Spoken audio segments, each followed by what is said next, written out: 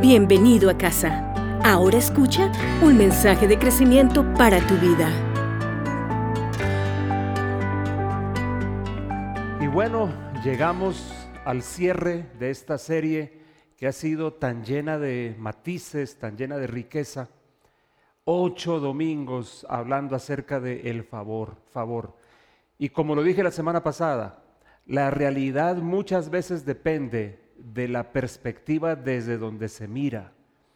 Y lo que nosotros estamos queriendo aquí en la casa no es que se niegue lo que estamos todavía, con lo que estamos todavía luchando, de todo este COVID-19, el famoso COVID-19, sino que pongamos los ojos en una realidad mayor que está creciendo, la realidad del favor de Dios sobre nosotros para este 2020, favor de Dios. Como hemos dicho varias veces, como lo dije desde que empezamos esta serie, después de la pandemia, el tiempo del favor. Y esa es la idea.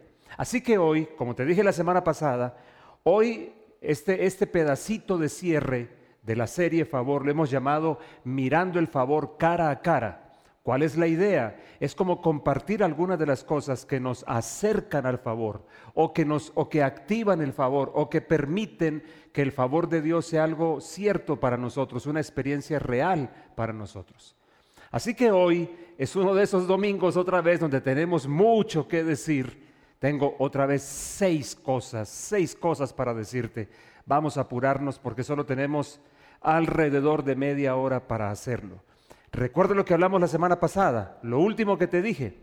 José, como hemos tomado a José desde el 039 se la llevó. Como hemos tomado a José un poquito como referencia, hay una cosa que me parece central que se distingue en José, creo yo, y es que José también notó el favor de Dios sobre su vida. José también se fue dando cuenta de que había algo especial que pasaba con él, que operaba sobre él.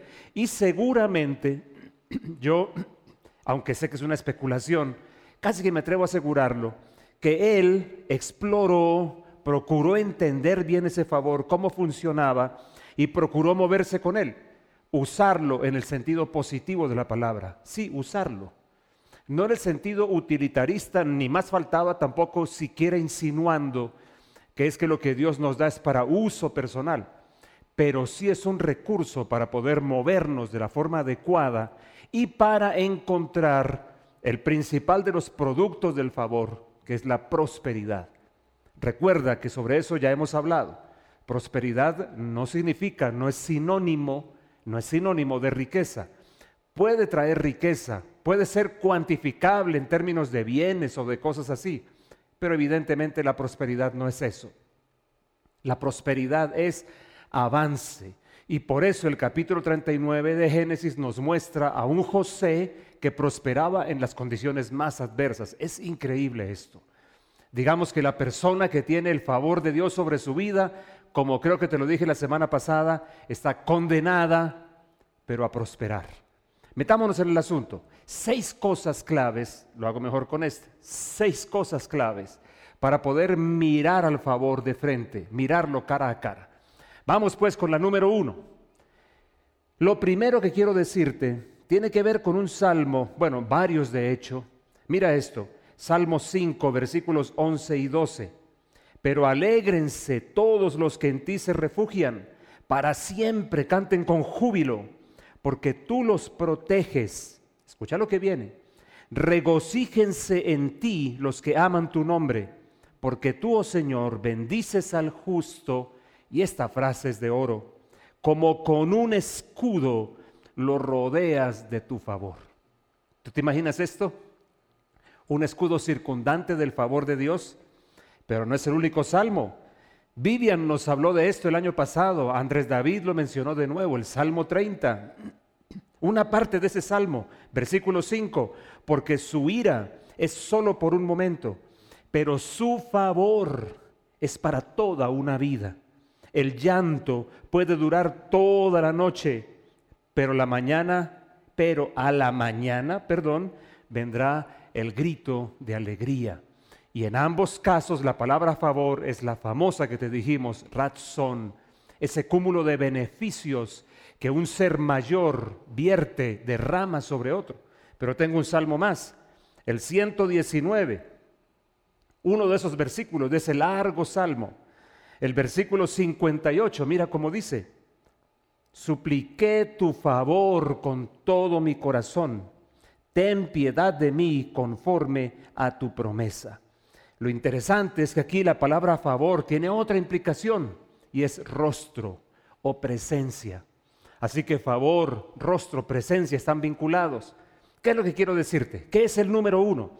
Lo primero que necesito, y te acordarás que de esto hablamos el día que introdujimos el tema, que se llamó el 039, se la llevó. Lo último que te dije tenía que ver con algunas cosas, una colección de cosas que espero que hayas capturado, pero si no, pues aquí les estamos recordando. Número uno, para mirar el favor de frente, para mirarlo cara a cara, yo necesito ser cercano a la fuente del favor, hacerme cercano a la fuente del favor. Por eso esta oración del Salmo 119 me parece tan bella. Miren, creo que el asunto no es ningún misterio aquí. En el capítulo 1 de Romanos, Pablo dice algunas cosas bien interesantes que tienen que ver un poquito con esto, con esa búsqueda, con ese anhelo de la cercanía a la fuente del favor. ¿Cuáles cosas dice él? Por ejemplo, en ese capítulo 1 hace una lista de una serie de, ¿cómo se puede decir? No solo son inmoralidades, sino conductas aborrecibles de los hombres que muchos han discutido si se refiere estrictamente a los romanos o si está hablando de los seres humanos en general. Yo creo que es un poquito de las dos cosas.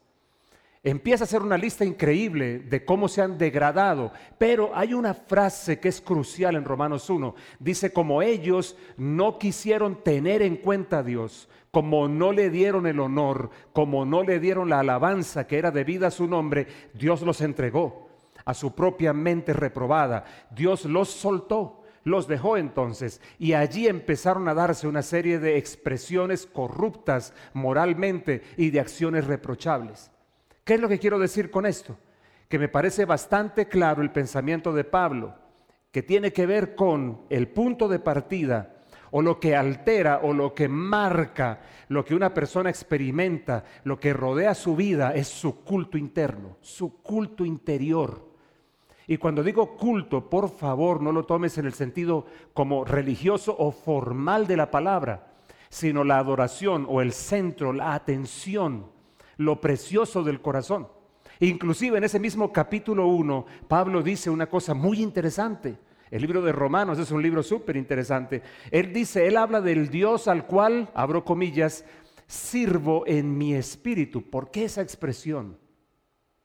Otra traducción de esa frase dice: adoro en mi espíritu. Así que él todo el tiempo está enfatizando lo mismo, el culto interno, el culto interno. No tanto el problema, digamos, hablando de Romanos 1, en realidad todo ese montón de conductas reprochables que Dios rechaza, como lo dice el libro de Romanos, que la ira de Dios se revela, se pone frente a toda injusticia, pero lo que está diciendo más, lo que está destacando más es que el problema es otro. Que no es que la corrupción me aleje de Dios, no, es que la lejanía de Dios permite que la corrupción me domine. Así que acercarme a la fuente del favor es lo primero. José, por ejemplo, entendía también esto en su conducta y se apartaba de aquello que podía romper esa línea de favor. Porque él se rehusó a recibir, a aceptar las insinuaciones obvias de la mujer de Potifar.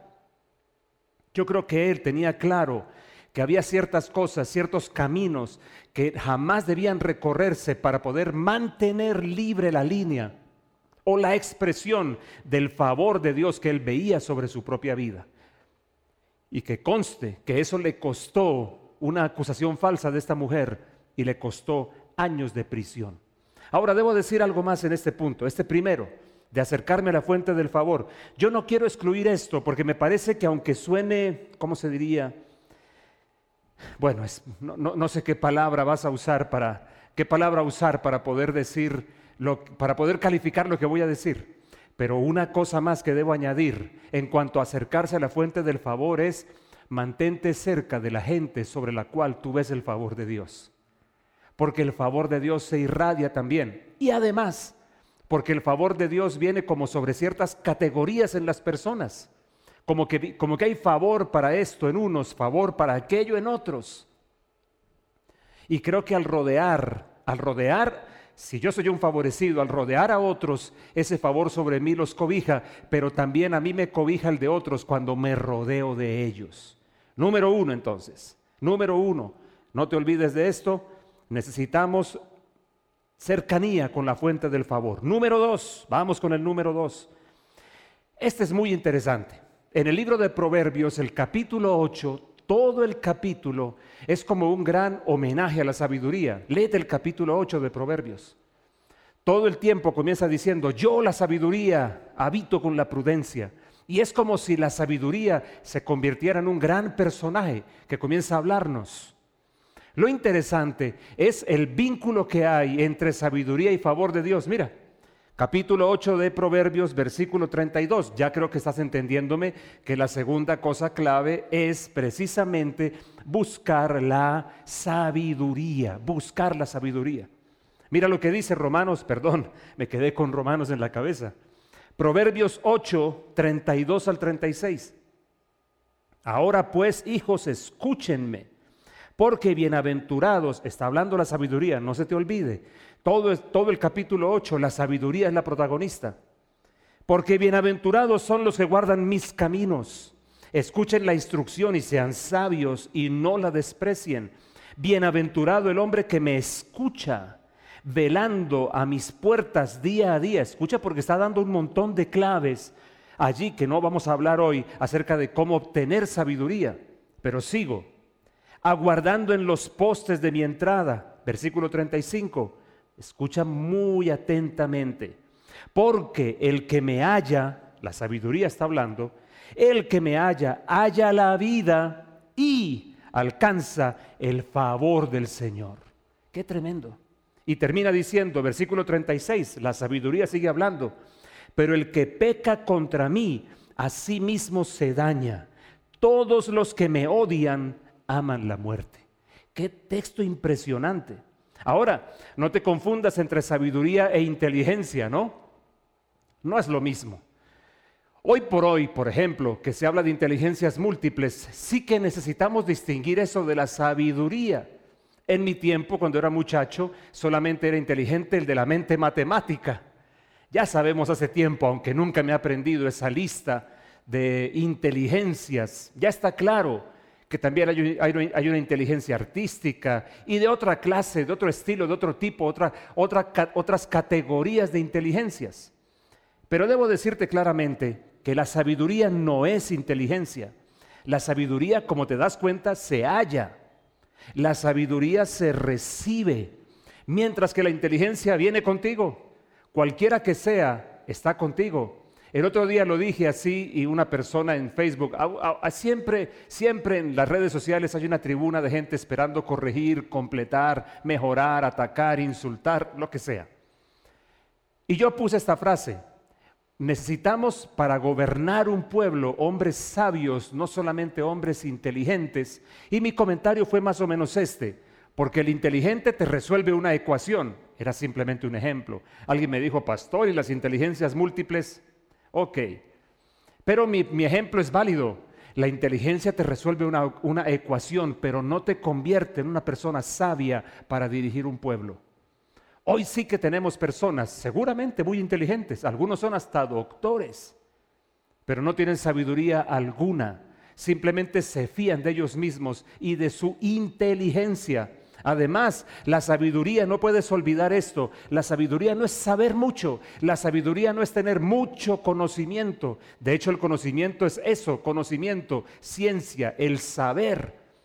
Pero la sabiduría tiene que ver con el conocimiento aplicado a la vida, el conocimiento convertido en vida práctica. Una persona sabia no es la que sabe mucho, sino la que vive de cierta manera. Así que, segunda gran clave, la sabiduría, porque de acuerdo con este pasaje de Proverbios 8, particularmente el versículo 35, la sabiduría es un medio de encuentro con el favor de Dios. Y por si acaso, Santiago dice, creo que lo mencionamos unos domingos atrás, si alguno tiene falta de sabiduría, ¿qué debe hacer? Echarse a llorar. morirse de la pena, lamentarse, estudiar mucho. Bueno, estudiar puede ayudar. No, lo que dice Santiago es, si alguno tiene falta de sabiduría, pídala a Dios, que da a todos. Creo que Dios está interesado en que la sabiduría habite en nuestro corazón, nos habite a nosotros. No creo que haya unas personas que sean especialmente dadas a la sabiduría. Tal vez han sido más buscadores de ella, tal vez se han interesado más en ella. Proverbios 8. Número 3. ¿Qué otra cosa necesitamos nosotros para mirar el favor cara a cara? Yo lo llamo así. Necesito identificar los recursos que se me han dado. Necesitamos identificar los recursos que nos han sido dados. Mira esto, hermano querido. Yo puse esto aquí en mis notas para que no lo olvidara. Nosotros, tú y yo, somos responsables de crear algo nuevo a partir de los recursos que se nos han dado. De la misma manera como pasó con Adán, tú lo puedes ver y te lo voy a mostrar ahora, a quien le fueron dados una cantidad de recursos para ser desarrollados. Escúchame esto, Dios nos ha provisto de todo lo necesario para prosperar y para todos los aspectos de la vida, pero todo en forma de semilla. Tristemente, debo decir que la mayoría de interpretaciones en los círculos cristianos, cuando hablamos de semilla, es una ofrenda. Y sí, la ofrenda también es una semilla.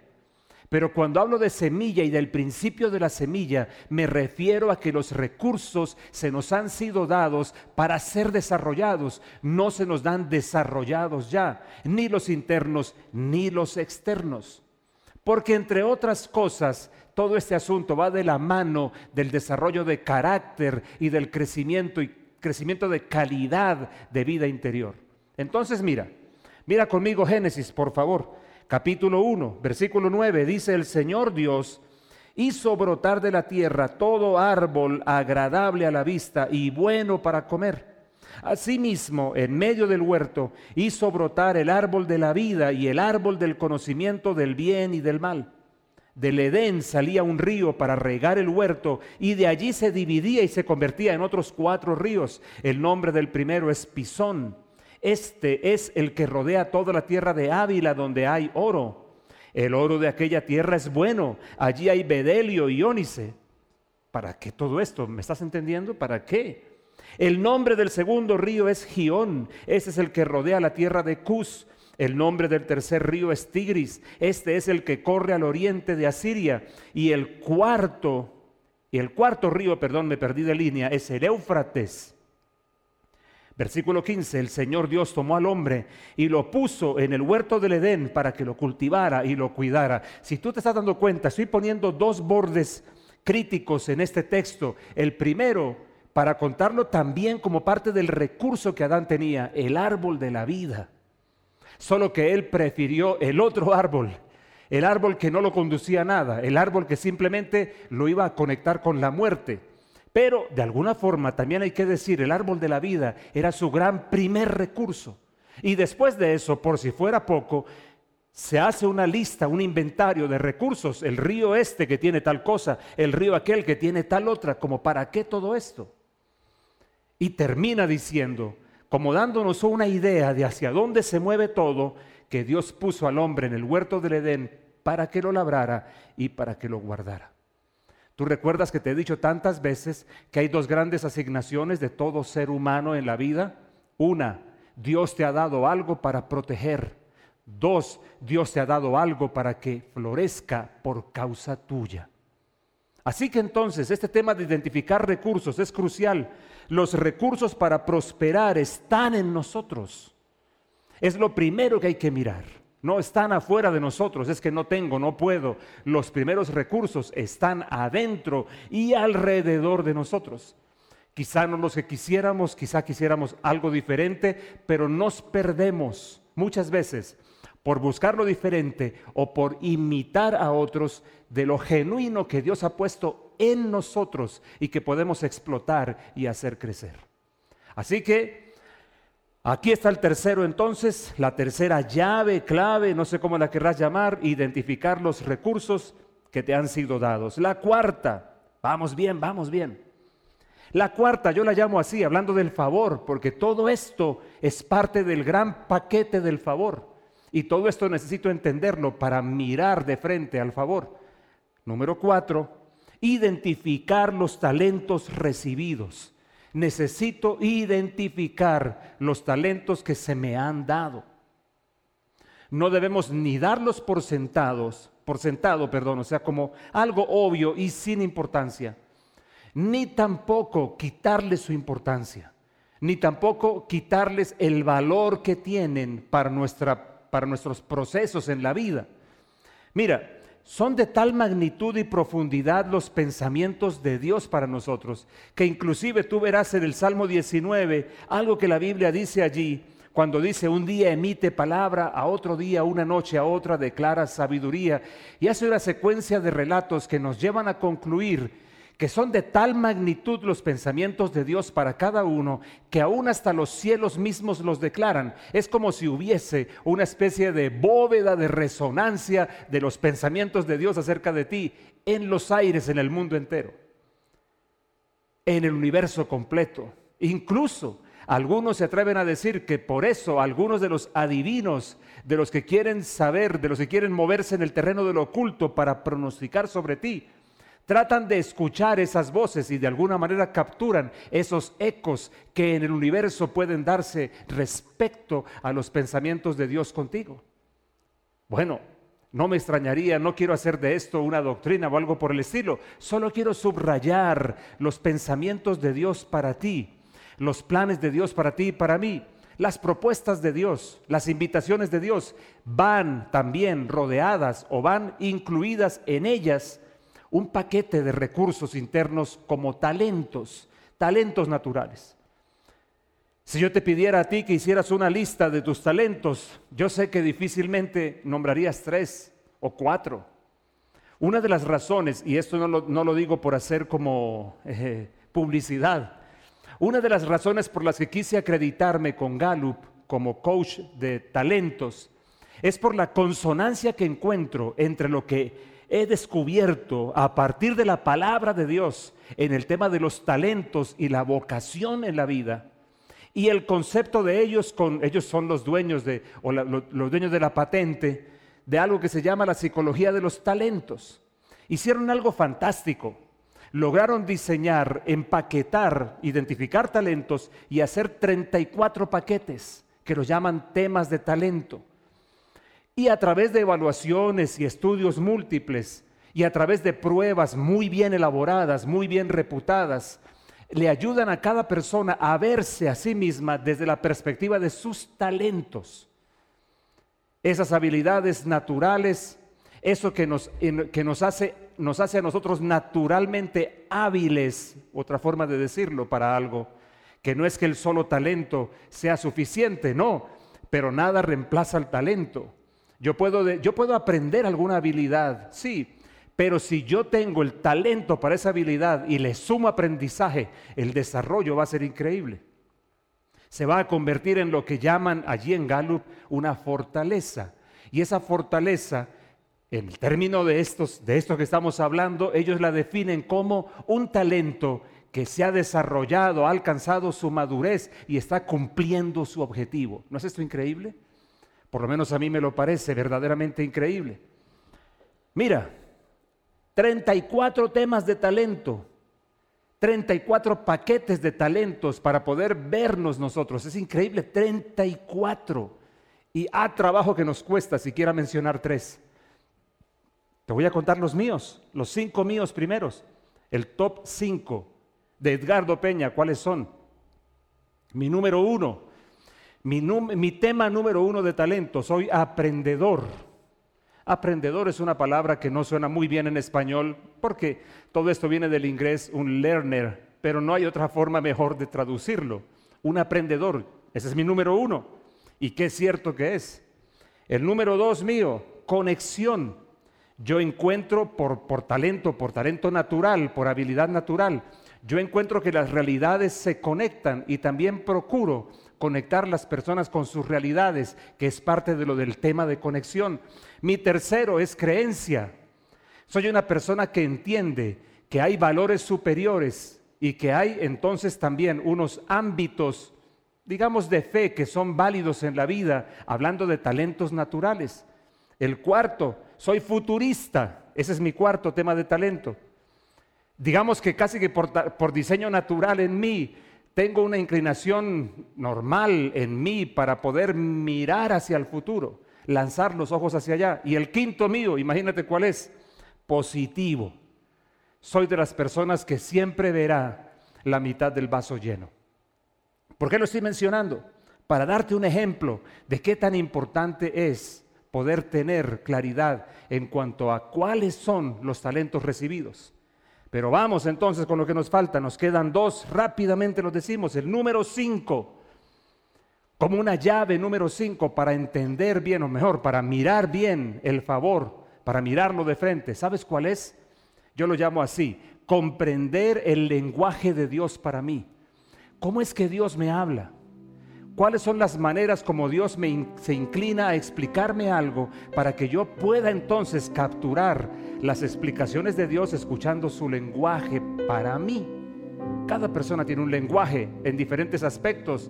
Un escritor habló de los 5 lenguajes del amor. Creo que lo mencioné por allí en algún momento. Hablando que cada uno, lo que sostiene el escritor de ese libro, es que cada uno tiene una manera de expresar amor y de recibirlo. Y que solamente se sentirá amado en la medida en que alguien le exprese amor en su lenguaje. Ahora, si esto es allí, imagínate cuán cierto será que hay verdaderamente un lenguaje de Dios específico contigo, una manera como Dios te habla. Mira, te voy a dar una cita de Bob Sorge que me gustó mucho, un tweet de Bob Sorge que tiene que ver con esto. Tú sabes de quién hablo, un gran amigo nuestro. Escucha, abro comillas: Dios le habló a José por medio de sueños, dice Bob. Así que José decidió estudiar la interpretación de sueños. Su habilidad para interpretar sueños lo tomó de la prisión y lo llevó al palacio. Y mira lo que termina diciendo Bob Sorge: identifica el lenguaje de Dios para ti y luego estúdialo. Qué cosa tan bien dicha. ¿Cuál es cómo es que Dios se comunica contigo? ¿De qué manera Dios te explica la realidad? ¿Cuáles son las cosas a través de las cuales Dios logra tener tu atención, tu enfoque? Porque no son las mismas para todos. Tú verás, si nos pones frente a una pantalla de televisión en gustos, mi esposa y yo estamos extremadamente repartidos. A ella la verás en programas de decoración. A ella la verás viendo cómo una persona transforma una casa, cómo la arregla, cómo la decora. Si vas conmigo, a mí me verás siempre viendo animales y viendo qué pasa con ellos, o si no, viendo accidentes de avión. Sí, yo sé que eso es un poquito raro. Es parte de mi lenguaje, es parte de mi mundo, es parte de la manera como yo entiendo, capturo realidades. ¿Cuál es la forma como Dios me habla a mí? Bob lo dice de una forma muy, muy sentida con José. José supo que el lenguaje de Dios para él eran los sueños y trabajó sobre eso. Y yo creo que eso es verdad. Todos los años que él pasó entre Potifar y cárcel, se alistó. Y aquí viene lo último, la sexta. Como siempre lo logramos otra vez. Bueno, todavía falta. La sexta. Mi sexto asunto, lo llamo así, hablando del favor. Hay que estar listo para las oportunidades. Listo para las oportunidades. Mira, por ejemplo, Nehemías. En Nehemías capítulo 1, Nehemías, que era copero del rey, se enteró de que Jerusalén estaba en ruinas. Todo estaba mal. Los muros, quiero decir, de Jerusalén, no la ciudad completa. Los muros de Jerusalén, arruinados. Mira lo que dice Nehemías 1:11. Te ruego, oh Señor, que tu oído esté atento ahora a la oración de tu siervo y a la oración de tus siervos que se deleitan en reverenciar tu nombre. Y mira ahora lo que viene. Haz prosperar hoy a tu siervo y concédele favor delante de este hombre. Está hablando del rey. Era yo entonces copero del rey. Así termina el capítulo 1 de Nehemías, disculpa. Y pasa al capítulo 2 y allí se da el encuentro de él con el rey y la oportunidad. y él estaba listo para esa oportunidad, y Dios efectivamente le dio favor con el rey, que inclusive lo envió y lo equipó de todo lo necesario para la tarea imposible de reedificar el muro de Jerusalén, lo cual logró en un poco más de 50 días, 52 si no estoy mal, lo que había estado arruinado por años. Con José tú encuentras lo mismo. En el capítulo 40 de Génesis tú encuentras que José le dice, a la cárcel cayeron el copero y el panadero del rey, y José les interpretó los sueños. Y dice acá, mira, el capítulo 40, el versículo 14, porque el copero sobrevivió, el panadero no. Y José le interpretó bien los sueños a los dos. Pero mira qué interesante esto. Solo le pido, está hablando José con el copero, solo le pido que se acuerde de mí cuando le vaya bien. Este hombre estaba atento, ¿no? José. Y le ruego que me haga el favor de hacer mención de mí a Faraón. ¿Por qué? ¿Por qué José está diciendo esto? Y me saque de esta casa, porque la verdad es que yo fui secuestrado de la tierra de los hebreos. Recuerda su triste historia. Y aún aquí no he hecho nada para que me pusieran en el calabozo. Tristemente, el mismo capítulo 40, más adelante, versículo 23, dice que el jefe de coperos no se acordó de José, se olvidó de José, y así pasaron 2 largos años. Pero ¿qué es lo que te quiero destacar? Más allá de otras consideraciones que existen, yo veo a un José atento a las oportunidades. Yo veo a un José que ya tenía en la mira a Faraón. Algo sabía José. ¿Por qué le dice, acuérdate de mí y háblale a Faraón de mí? Se estaba alistando para el Faraón ¿cuánto tiempo antes? Algo sabía, algo presumía, algo intuía, y se estaba alistando para su gran oportunidad. Y su gran oportunidad llegó 2 años después de esto. ¿Por qué José le apuntaba a Faraón? Bueno, quizás recordaba los sueños que había tenido siendo joven y entendía que Faraón tenía alguna, ¿cómo se puede decir? Algún rol en el cumplimiento de esos sueños, como efectivamente fue. Entendía que Faraón era una referencia clave en su vida. José realmente es un tipo impactante. Mi punto es este: cuando llegó el momento, José no solamente le interpretó los sueños a Faraón, sino que también le tuvo una propuesta macroeconómica. Ministro de Hacienda, macroeconomía del imperio, ¿sabe qué, señor Faraón? Haga esto y esto y esto, y nombre a una persona para que le haga todo esto, y usted va a estar bien. Tal vez por dentro él estaría así de pronto. Perdón, espero que ninguno se ofenda. Y Faraón dice, bueno, la idea es muy buena, ¿y quién mejor que usted para hacerlo? En un instante, toda la oscura noche se acabó por completo en la vida de José. Pero estaba listo. Y tú y yo tenemos que estar más o menos seguros de que estamos preparándonos para cuando llegue la oportunidad. Porque la oportunidad puede llegar sin previo aviso. La oportunidad de Dios puede llegar repentinamente, que no nos sorprenda habiendo perdido el tiempo, sino que más bien estemos listos, nos hemos preparado para ello, porque entendemos más o menos cuáles son las cosas críticas que tienen que ver con el favor de Dios sobre nosotros. Déjame terminar con esto. Necesitamos mirar cara a cara el favor de Dios para nosotros, dejar de verlo como algo que opera para otros. Es que son otros, yo nací salado, yo me levanté con el pie izquierdo, no, yo estoy condenado a esto, además nací pobre, no tengo oportunidades, que es la queja de tanta gente, y mucha gente cristiana lo hace también. Yo te estoy dando 6 maneras para mirar el favor cara a cara. Estoy cerrando con lo que comencé esta serie. ¿Cuáles son esas 6 maneras? Sé cercano a la fuente del favor. Busca la sabiduría. Identifica los recursos que te han dado. Identifica los talentos recibidos. Comprende el lenguaje de Dios para ti. Y alístate para el momento de la oportunidad. Sí, así cerramos esta serie. Después de la pandemia, el tiempo del favor. Después de la pandemia, el tiempo del favor. Ponte de pie, vamos, ponte de pie. ¿No te anima a pensar en esto? ¿O es que el favor es para todos menos para ti? No, de ninguna manera. El favor de Dios también es para ti. Y estas 6 cosas van a ser, creo, una buena referencia. Más todo lo que hemos dicho en estos 8 domingos que le hemos dedicado a hablar del favor operando, porque Dios nos habló de que eso sería crítico en el 2020 y Dios no nos ha mentido, Dios no nos ha engañado. Oramos un momento juntos. Vamos, extiende tus manitos al frente como una señal de que esas manos, de que ahí están tus recursos. Si tuviera tantos millones, olvida por lo menos por ahora los millones que necesitas para mirar tus manos y para mirar al corazón. Te doy gracias, Señor, por mi hermano que ahora ora conmigo, y te doy gracias por todo lo que le has hablado a él y a mí en esta mañana. Te doy gracias, Señor, porque definitivamente yo entiendo que el favor lo es todo.